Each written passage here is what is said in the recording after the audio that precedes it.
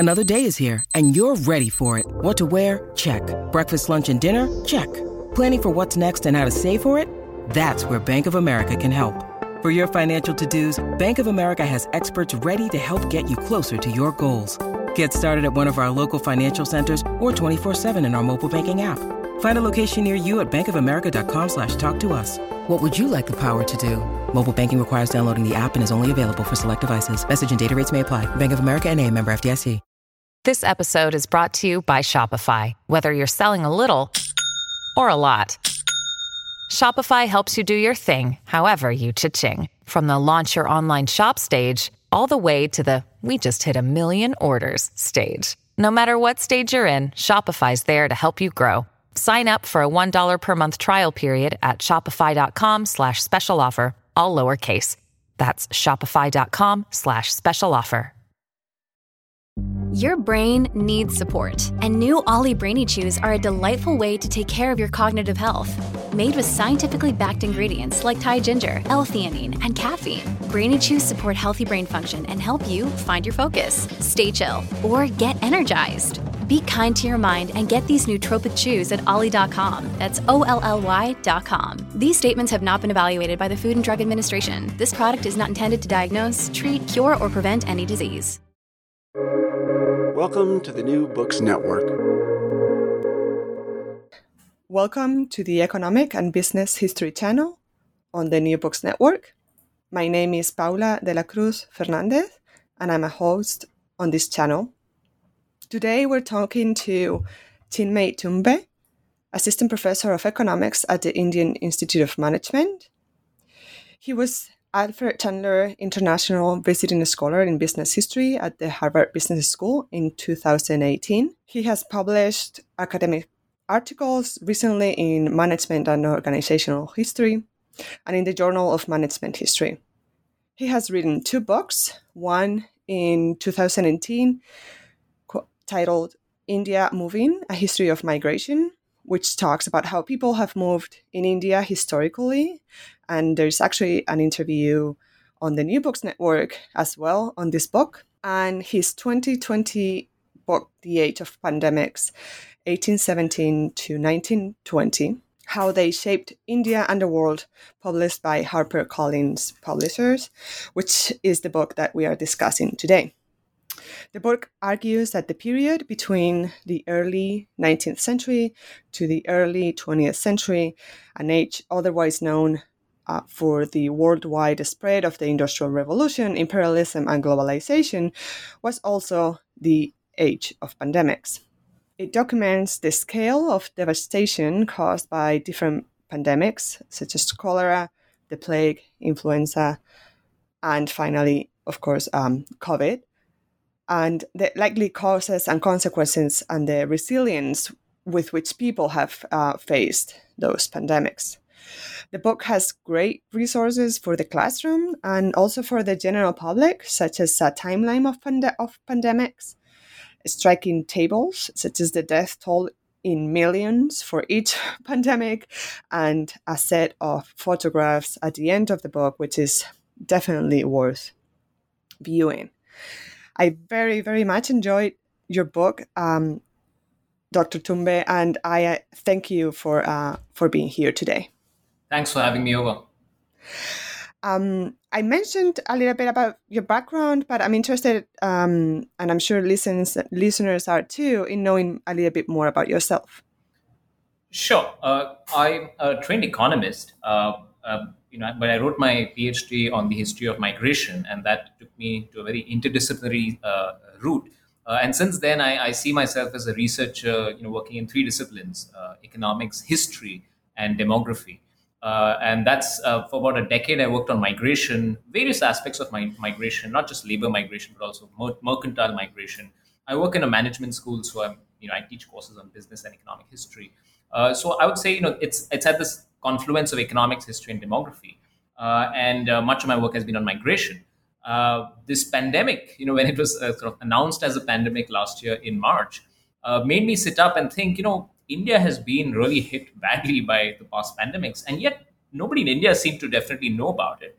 And even in global historiography, which I teach a course in global business economic history, I realized that pandemics were, definitely under expressed. And when I started researching the numbers, I realized, this is a huge issue in terms of a complete black spot in our historiography, not just for India, but for many other parts of the world. And I would say global historiography. So that's how I got into pandemics research. But the connecting theme is again economics, history, and demography. You can say the first book was on migration, and now the second book is on mortality. And mortality is a huge core concern of, for example, demographic history. So, in a sense, part of my training in the quantitative kind of methods helped me digitize large data sets on mortality, historical statistics, and then, of course, a lot of the historical research that I've been doing in the last few years helped me to look at primary sources, archival sources, and just first person accounts and make a much more wider, coherent story beyond the numbers. So that's broadly, about myself as a researcher across three disciplines, trying to make sense first of migration and now of mortality. Wonderful. Thank you. So let's go into the book.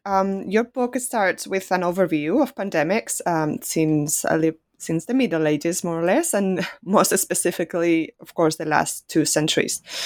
And I quote, recent dictionary of epidemiology defines it as defines pandemics as an epidemic occurring worldwide or over a very wide area, crossing international boundaries and usually affecting a large number of people, unquote. Can you tell us more about the overall picture? Why is it important, in your view, that we start thinking about an age of pandemics the same way we think about an age of revolutions, for example? Yes, I think one is obviously the numbers. I mean, if you think of World War I and World War II as pivotal events of the 20th century, one of the reasons we call it, firstly, World War and so on, is precisely because of the number of countries that were affected by it, and also the sheer massive demographic toll. By some estimates, 60 to 70 million people died in those 2 world wars. I know of no global history textbook of the 20th century that would skip over World War I and World War II. They were pivotal events. Now, when you look at the cumulative death toll of these pandemics across a century, that's about 70 million. And I think the reason why, pandemics figure so less in standard accounts of global history of this particular period is that Europe and North America were relatively less affected. And just to put it the other way, in World War I and World War II, Europe and North America were affected much more. And so there is, of course, I would say, a European or North American centric bias in the global historiography of, writing global historiography. It turns out, of course, I'm not saying age of pandemics was really devastating for all the regions at all the times between 1817 and 1920. But the fact is that Asia was disproportionately hit. So if you say Europe was disproportionately hit in the world wars, Asia was disproportionately hit in the age of pandemics. And the 2 most populous parts of the world, India and China, were definitely badly hit, especially by cholera and then plague. And in India, influenza was just an exceptional loss in terms of how many people died. So that's the broad picture. That is the age of pandemic. So if you look at Hobsbawm's classic, the age of capital and the entire 4-volume series, epidemics actually figure very less in Hobsbawm's characterization of this period, say 1789 to roughly 2000. Look at Christopher Bailey's, Making of the Modern World. Again, epidemics is a very small part of this reason. But the day-to-day lives of people in Asia, and of course in the UK from, say, 1830s to 1860s, even in the US, and of course Latin America also, by the time you come to the late 19th century. That's why, Gabriel Marquez wrote the book, Love in the Time of Cholera. It's also there in popular memory. So there's definitely a case to be made that this is also an age of pandemics, disproportionately affecting Asia, and within Asia, disproportionately affecting India. And that's why the subtitle of my book is How They Shaped India, because India was the most affected, and the world, because I do think it is precisely because of these pandemics that a lot of things happened. The scientific revolution in bacteriology, for example, was aimed at ending those pandemics, just like all our medical attention today is on COVID-19 and so on. So it did have decisive legacies. You can think of the WHO, World Health Organization today. It traces its intellectual history to the first conference to stop cholera in 1851 and so on. So there are aspects of beyond India which matter in the global historiography. And I just end this point by saying Typically this period, roughly, the 19th century, early 20th century, the standard metric business and economic historians in particular, look at is the share of world GDP. And the classic idea of the great divergence, for example, is that the share of Asia in global GDP falls substantially over the course of the 19th century. And it's a so-called rise of the West. What's not seen in that figure is not just the share of GDP, but the share of global population as well falls in Asia. And that's a subtle point that I want to make in this book, that it's not just economic output falling, it's also the population share falling. And that's because a part of that response is pandemics. That is, pandemics did not constrain population growth to that much extent in Europe and North America as it did in Asia. So the numbers are stark. By some estimates, Asia's share in global population falls by 65% to 50%. So that's a 15 percentage fall in this particular period. So it's substantial. And that's why I make the case that there's a case to be made that this period does need to be seen through the lens of pandemics also, apart from imperialism, globalization, nationalism, and all the other isms that people have usually looked at this period through. Absolutely, yeah. Let's talk about cholera, which stayed, right, and spread throughout the world for over half a century. I think like 2 years with COVID has already been enough. Yeah. And but you estimate that cholera killed around 50 million people worldwide between 1817 and 1920. And can you tell us a bit more about how this epidemic spread and how this spread is related with various migration movements, and also the specific case of India, and actually also Spain in the early 19th century, which you mentioned was the worst hit by cholera in Western Europe, where the death toll amounted to over 500,000 people over 4 waves. Could you tell us a bit more about this specific pandemic? Sure. Firstly, cholera is a very unusual pandemic. Unlike plague or influenza, it took a very long time, and of course, the danger was always there. But it's not the fact that it happened every year between 1817 and 1920. There were periodic outbreaks in different countries in different points of times. But the fact is that cholera was always around, even before 1817. We say that most likely there was an unusual mutation or it became much more virulent after 1817. And the starting point really can be identified to Eastern India, where cholera was endemic. So it's not that cholera was never there before; it was always there, but it became much more lethal and, more importantly, much more virulent. Now we know, after 150 years of research and so on, that cholera is a bacteria-based disease. This was not known in 1817. That cholera is a waterborne disease. It was not known in 1817, when the leading theory of disease spread was airborne, the miasma theory, that impurities in air cause diseases. So essentially, and we now know that it's actually really simple to cure cholera. You just need a mix of salts in your mouth and ingest it. So what's called as oral rehydration therapy.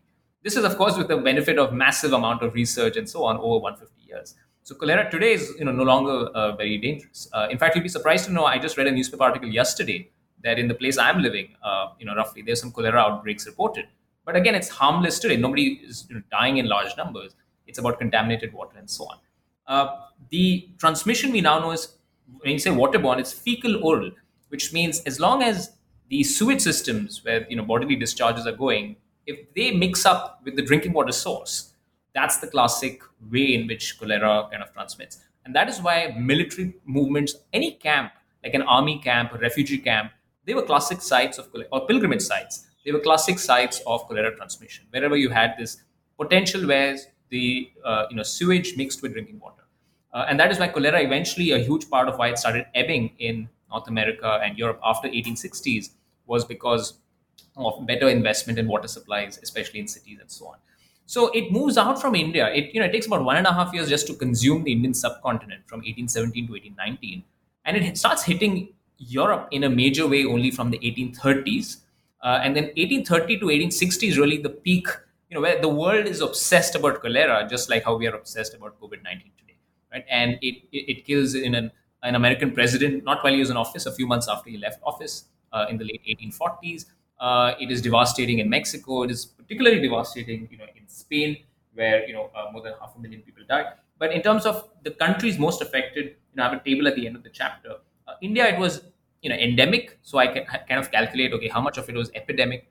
But overall in India, we're saying the numbers are very large. The China was hugely affected by cholera, so that's more than a million deaths reported, and these are just reported numbers. Japan also fairly affected. Much in Thailand, when it first appeared, they had a religious festival to ward off cholera, and thousands of people died because it was essentially the worst kind of thing to do in a cholera epidemic. And in Europe, the most affected country was Russia. Famous composer Tchaikovsky, died of cholera, and there's a whole research paper on whether he died of cholera or not, incidentally. And so did his mother. So that was, a famous casualty of cholera in Russia. And Spain, substantially, we're saying 4% of the population in 1870 as a, if you see overall cholera deaths divided by population 1870, that's about 4%. But the country most affected, even more than India, as a percentage of population, was Egypt. And Egypt, I estimate about 10% got knocked out. And Egypt also had plague in the middle of the 19th century. So Egypt was the worst affected country. And I think, there's an illustration in the book which shows the cholera scares of that period. So a waterborne disease which consumes the world. I just end this note by saying it's interesting that the real scientific breakthrough happens by John Snow in 1850s, who proves that cholera is waterborne. Interestingly, that waterborne theory does not really percolate around the world until the early 20th century. There's a kind of, so today when we look in hindsight, John Snow is the big hero of epidemiology and mapping and variety of things in England. But his theory was actually not taken seriously back in the day, including by British medical officers in India. India was a colony of the British. And so Indians, I would say, millions of Indians died because the officials did not take the waterborne theory seriously. And so just while you had cholera death rates falling in Europe after the 1860s, they were actually increasing in India, despite all the evidence pointing out to the waterborne nature. And so a good lesson from this whole episode is just, how you should look at science very carefully and not be steeped in scientific paradigms so much that you get blindsided by latest developments. So these were medical officials who truly believed that cholera was not waterborne because you had a 2,000-year medical tradition saying that diseases are airborne. And so how do you get out of that system? Florence Nightingale, a very famous nurse, she herself was skeptical of this whole, all these people believed in sanitation, that diseases are basically about filth and so on. And if you didn't have filth, you wouldn't have disease. And Florence Nightingale changed her views only after she was shown in her very old age, a bacteria under a microscope, saying that, look, this is what caused diseases. And so that's a great revolution, which happens in the late 19th century. And all of us are the better for it. People like Robert Koch, people like Louis Pasteur, after which pasteurization is named. And all these discoveries also happening. The fundamental aim of those scientists was to stop cholera. And so that's why I say cholera was fundamental in transforming medical science, because the leading lights of the day wanted to solve that big problem, just like people right now want to solve COVID-19. Exactly. Yeah. So you already touched a little bit about sanitation and science. The next part of your book focuses on influenza, and this chapter touches upon important issues of hygiene, sanitation, vaccinations. I'd like to talk if you can talk a little bit more about that. But also, it brings up some of the important social and cultural representations and arguments that result from people trying to define the disease, to find out what's going on, to find out its origins, right? The cultural definitions that arise when trying to contain the disease and getting people quarantined. And can you tell us a bit more about that, please? Sure, yeah. I think you meant plague, not influenza. Okay, yes, right. That's right. So plague was, by far the deadliest. If you tell me between cholera, plague, and influenza, plague was in popular imagination around the world. Plague was, of course, the number one disease to be afraid of.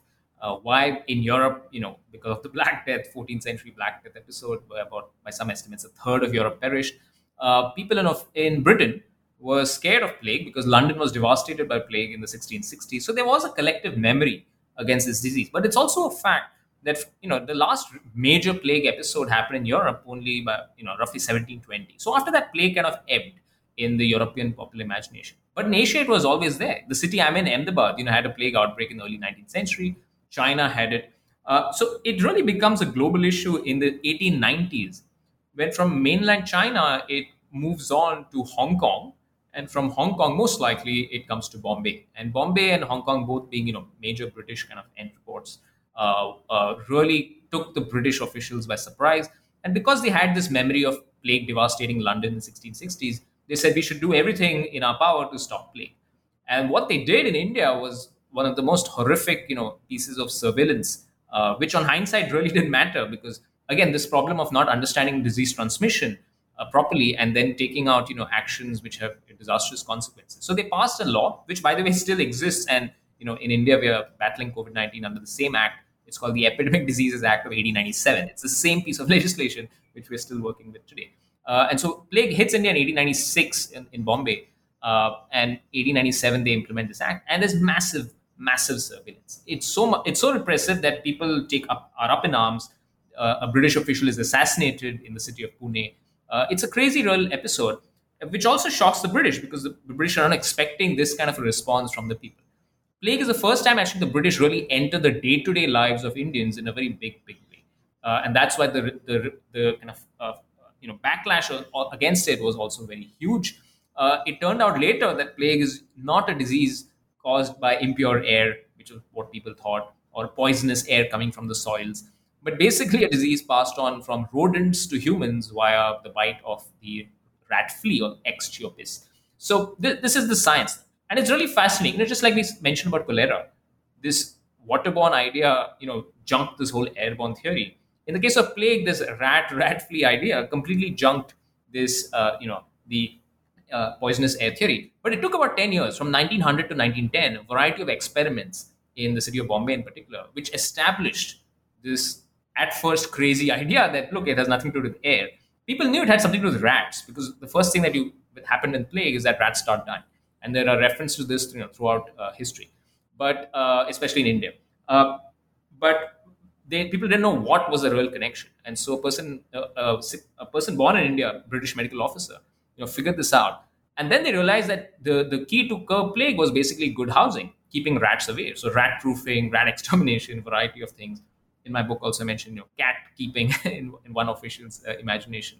And that might have helped, though people say that the pandemic really, scientists say that the pandemic probably went not because of human ingenuity, but just because of what we call as herd immunity, and not so much amongst humans, but among rodents. Right? So plague starts kind of disappearing in India, at least from the 1920s. And of course, later on, there are huge cures like antibiotics, which are very powerful against both cholera and plague and so on. But in the time that it exists, so plague is a disease which really hits India. India has 90% of the global deaths, but it does go to Brazil. It does go to some parts of Latin America. It does hit some parts of Southeast Asia, in Vietnam, in Indonesia, and so on. But we're saying over 90% of the recorded deaths were in India, and that's about 12 out of 13 million deaths. So it was a huge number, and within India, particular parts of India were hugely affected. I'll give you one tidbit from plague, which is hugely relevant today, and that is, it was a big mystery as to why plague hit only some parts of the world and not others, and why plague hit some parts of India and not others. And this is a huge question today, because with COVID-19, everyone is speculating, about why COVID-19 hit, say, America or Western Europe much more than, say, Africa in 2020. Now things are slowly changing, and India just got through the worst, wave of COVID-19 in this year.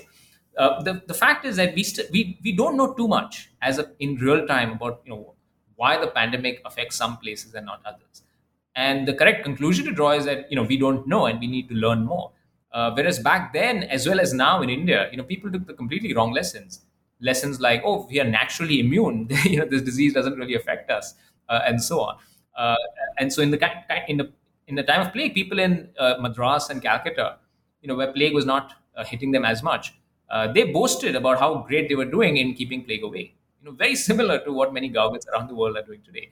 The fact is, they just got lucky. They didn't have the kind of rat and rat flea that was required, to have plague transmitted efficiently. So they got lucky. So there's also this whole thing in pandemics about how much of this is just plain good luck and how much of this is good, policy management. And one has to be careful in drawing the right lesson, because sometimes you can just get lucky, and then that's not good policy. And then if you get too I mean, you throw caution to the winds like India did earlier this year, and then we got this massive second wave which completely engulfed us.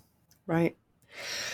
That's great explanation. You also explain how pandemics have at times paralyzed entire educational systems, healthcare systems, and that all these, like for example, international relations and trade and business, kind of is an element of that is important to declare something, to declare an epidemic a pandemic.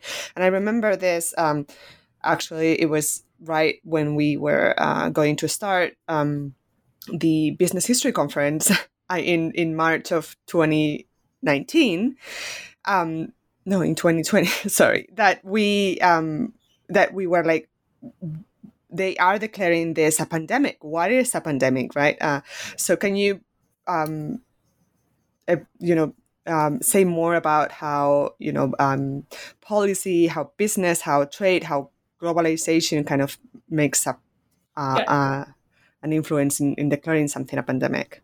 Yeah, I think there's huge role of economic ideology to play in the pandemic response, and this is what you see across pandemics, because there's always a business lobby which does not want lockdowns, which does not want restrictions, in order to have.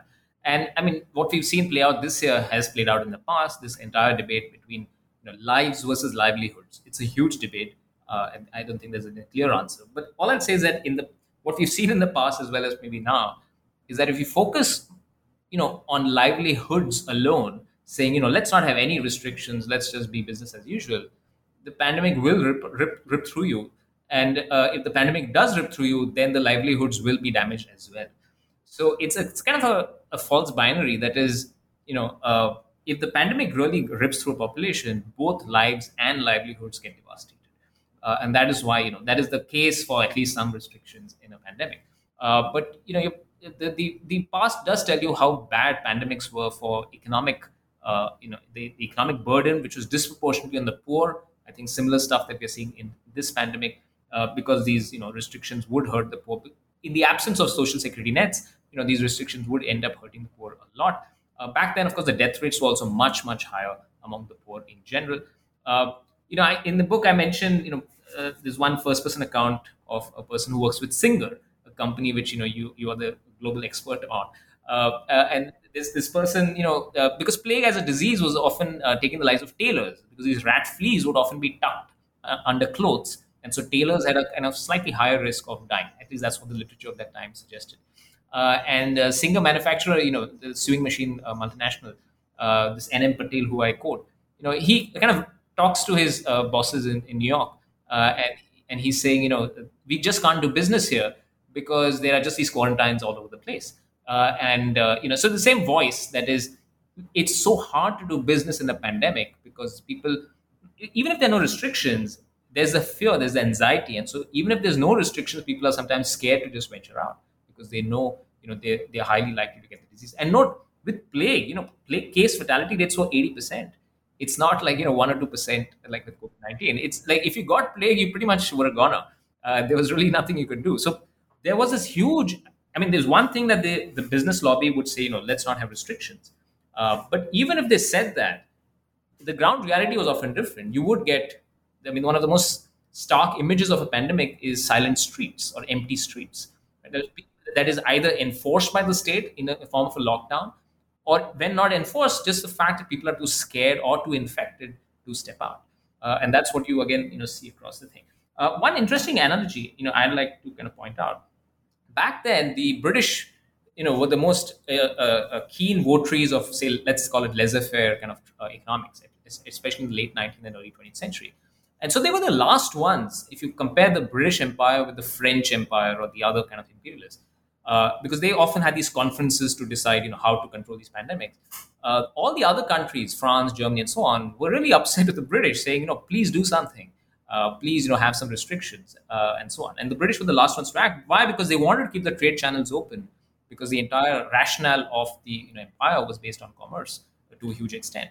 And the analogy, of course, today, I mean, today the British Empire is not the world's biggest economic power. It's the United States of America. And you'll see how delayed the response was of the US, in terms of restrictions and so on. When Donald Trump was president last year, it was a very similar attitude, I thought, as to how the British Empire was approaching pandemics in the past, saying, do we really need these restrictions? Is there any proof that restrictions work? What about the business losses and so on? So economic ideology has a huge role to play. The reigning economic ideology, which is ruling that particular state, will definitely influence the pandemic response of how much restrictions you have. I point out in the book, I mean, in the case of both cholera, plague, and influenza in India, the British interests definitely on trade, trumped many of the concerns voiced by locals on more protection and so on. So there's definitely a case to be made that this kind of complete laissez-faire ideology maybe led to more deaths than was warranted in those pandemics.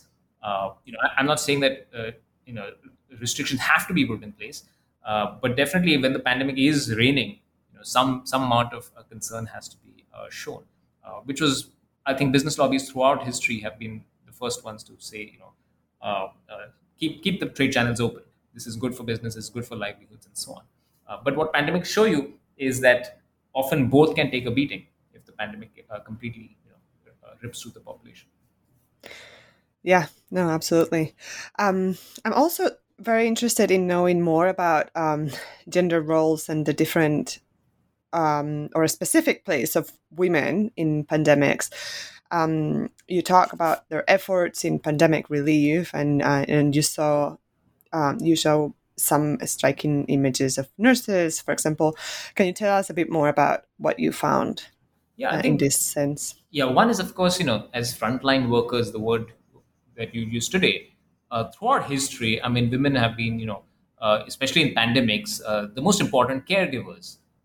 What we usually see, read, and all is the nursing profession. But that is, the professional nursing profession. I think the really huge part of this role is at home, which kind of goes, unnoticed, which means, especially in India, if somebody fell sick, all the attention would then be given by the leading woman of the household to the sick people. And even if the woman is sick, she'd still be working and providing that care. So there's some evidence to suggest that because of this, women in India died at much higher rates than men, even apart from the, let's say, biologically determined case fatality rates, which could vary between men and women. More than that, because of this excess caregiving or not taking enough rest and then aggravating a problem. Interesting thing about plague, because plague was a disease which, if you think through the transmission, the more you stayed at home, the more likely you were to contract and die of plague. Why? Because these rats and rat fleas were the rat fleas were more likely to bite you if you're at home rather than you're outside, because they're sensitive to light and stuff like that. And so in India, with the country with female labor force participation rates historically extremely low, and where most women work from home, plague was a disease which really affected women much more, not just through the standard route of being more exposed because you're giving care, but just the fact that you're much more, you're living more in the house, you're spending more time in the house than the men, and that put you at higher risk. So that's a very interesting channel in particular case of plague as to why women. There's no doubt that women died. The death rates among women were much more in plague in India. And in the book, I have an illustration of Savitribai Phule, who was a very famous Indian social reformer. She started a clinic, for plague victims, and then herself succumbed to plague. And so she's in India now become a symbol. When they created her, like a memorial for her near the city of Pune in Western India, they actually kind of, the one part of her life story was on her last end, when she just a few months before she died, where she was trying to help other plague victims. So there's definitely, if you look at the standard heroes of pandemic management, they're usually scientists, people like Robert Koch, people like John Snow, people like Louis Pasteur. But I mean, the people on the ground who are trying to manage the pandemic, that was half of humanity, basically women. Right. Actually, I when everything started, I was as you know, I do research on sewing and Singer, and that was I wanted to to write something about it, because one thing women did right at the start was sewing masks, right? And that was key to be able to go out at first and buy supplies for the house. So that kind of immediate effort to be able to protect your family was definitely very interesting. Right. So to start wrapping up the conversation, and let's talk a little bit about COVID. What do what did you expect when writing this book and when publishing it? The readers of this book will learn and will, possibly apply to what we are living today. Yeah, I mean, the primary audience for this book for me was, of course, India, in the sense that India was the most affected in those three pandemics. And I should say, if you adjust for underreporting of deaths, India is the most affected even today. Right now, the reported deaths ranking shows USA, Brazil, India. But if you adjust for underreporting, India is unfortunately number one again, right? And so there's something going on that is we're still not learning from and that's what motivated me to write the book, last year. And the book was written during the lockdown in very trying circumstances. When the book came out, I must say, the book came out in late last year, and by then the first wave in India had peaked in September, and the book ends with this words, patience and humility, because that's the one thing that you observe in pandemics, that look, pandemics don't get to in a few months. They're going to unfortunately linger around for some time, and you need a whole lot of patience. And you need to have the humility that you can't just say, oh, science and technology can solve our problems. There's some responsibility the society has to also take, apart from governments and so on. And what we saw in January and February, and I teach a course now called Pandemics, 5 sessions on history, 5 sessions on COVID. And we ran this course in Jan and Feb earlier this year. And it was amazing because the discussions were often pitched as, okay, now in the post-COVID world, what do we do, and so on, which is a fair point to make. But the fact is that we're still not there in the post-COVID world. I mean, it'll be there at some point, but we're not yet there. And unfortunately, the pandemic just ripped through India in April and May, and it's strange because I mentioned at the start that I also work on numbers and the economist training in me, and I estimated the deaths in the 1918 pandemic. I have worked on that, which took the earlier estimate of 6 million to 20 million just for India alone, and I'm now working on how many people died in the COVID pandemic in India, and we're finding the staggering numbers again. So I think that there's a lot of learning to be done, especially for India, but for a variety of countries, saying that, look, learn from what other countries are going through. It's not, pandemics do come in waves. You need to be prepared for it. A lot of basic stuff about pandemic management in terms of how you interpret data, how do you release, what metrics should you follow in a pandemic? Because our COVID numbers in India, for example, are completely not showing the ground reality. So you need a better statistical system to understand the pandemic. So on hindsight, I should be honest, when I wrote the book, I said, okay, the book is here. Pandemic first wave is ebbing. I don't know what the book is going to do. But now after the second wave, I get so many emails, especially from the medical community. So I've been invited to speak in so many global public health seminars now, which I'm completely not qualified to. This is a book written from a historian's perspective. But the interest and the salience and the similarities are so stark between the past and the present that I think a lot of people are now interested to kind of know, okay, what happened back then, and what can we learn from some of those things. Yeah, exactly. Well, I'm happy to hear that you're getting that kind of requests, because definitely the past is something we need to learn from.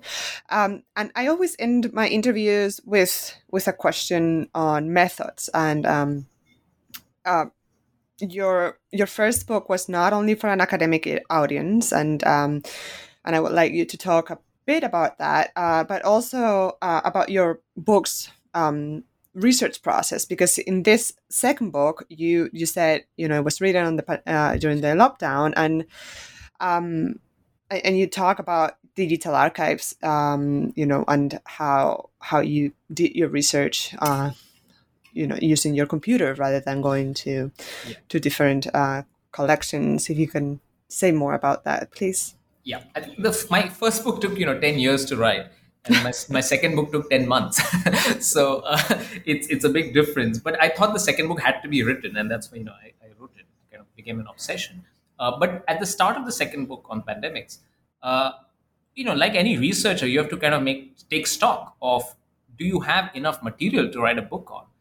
And I just lucked out that two of the most important things, the statistical databases, were all there online, and I had already digitized a part of it in my previous work. So I had on spreadsheet, province-wise data on variety of diseases in India for almost 70 years, 1870 to 1940. So that was a great starting point for me, just to understand where did the pandemics hit, which parts, when, and so on.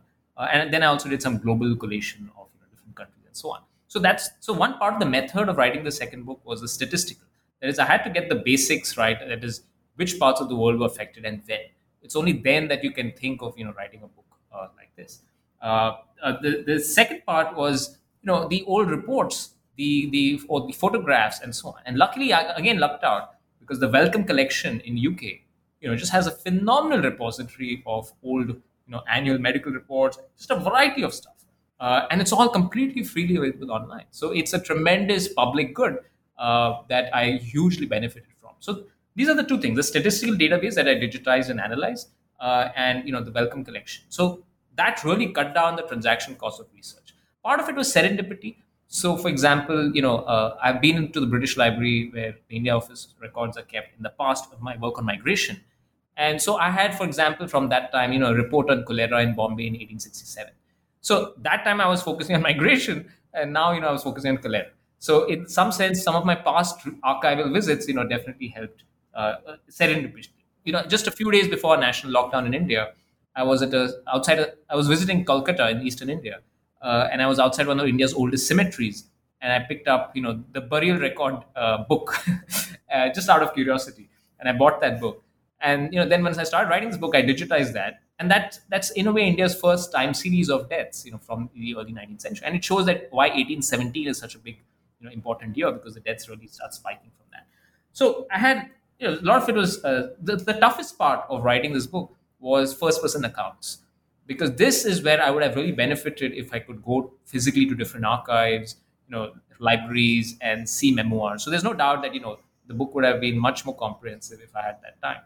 But I again stumbled upon some just on my bookshelf. I had a book called Smriti Chitre. It's a memoir translated in English of a lady who amazingly gives the first-person account of living through plague as well as influenza. And so, very powerful description, which I cite, and quote at length in my book. And after writing this book, in the end of the book, I actually point out to the reader saying, if you know more, let me know. And actually, I get emails saying, "Oh, my great grandfather, this is the death certificate," and so on. So it's an ongoing archive in that sense. And eventually, I want to put it online and say, "Look, this is oral histories, people coming out with different accounts and so on." So when the book is out, the effort to chronicle past pandemic is still alive in that sense. But overall, it's been it was challenging, but I also thought it was a book which required to be done. On this aspect about trade versus academic press, I'll say, I always wanted to write academic books. It was serendipity, which again got me into the trade press. And that's what happened with my first book. That is, I wrote my PhD on migration history, and I was always looking. In fact, I talked to academic publishers to convert my PhD thesis, but that somehow never worked out. And on hindsight, great. So if there's any young PhD student or a person who's just finished their thesis who wants to convert it into a book and are being rejected by multiple publishers like I was, I think something good is always in store. And then it was complete chance, with Penguin, who I just suggested, there's really no book on general history of migration in India. So chapter 2 of my first book is pretty much coming from my PhD thesis, but it's a much wider book of synthesis of what others have also done, putting it in a unique place. And I think it's kind of worked because there was a huge gap in the market, which is clear. But I would say, having tasted that, it's very now difficult to go back to writing an academic book, just because it's very liberating. In the trade press, you can write sentences, you can be fun, you can attempt to be funny, you can basically just, I would say it's a much more liberating genre to write in. So if you enjoy writing like I do, I've realized the trade press. It's not for the reach. I mean, the reach is obviously great. It reaches many more people than the academic press. But it's, I think, even more than that. As a person who's writing a book, it's a very liberating genre. So my model now, I think every researcher has their own model of how they want to disseminate their findings.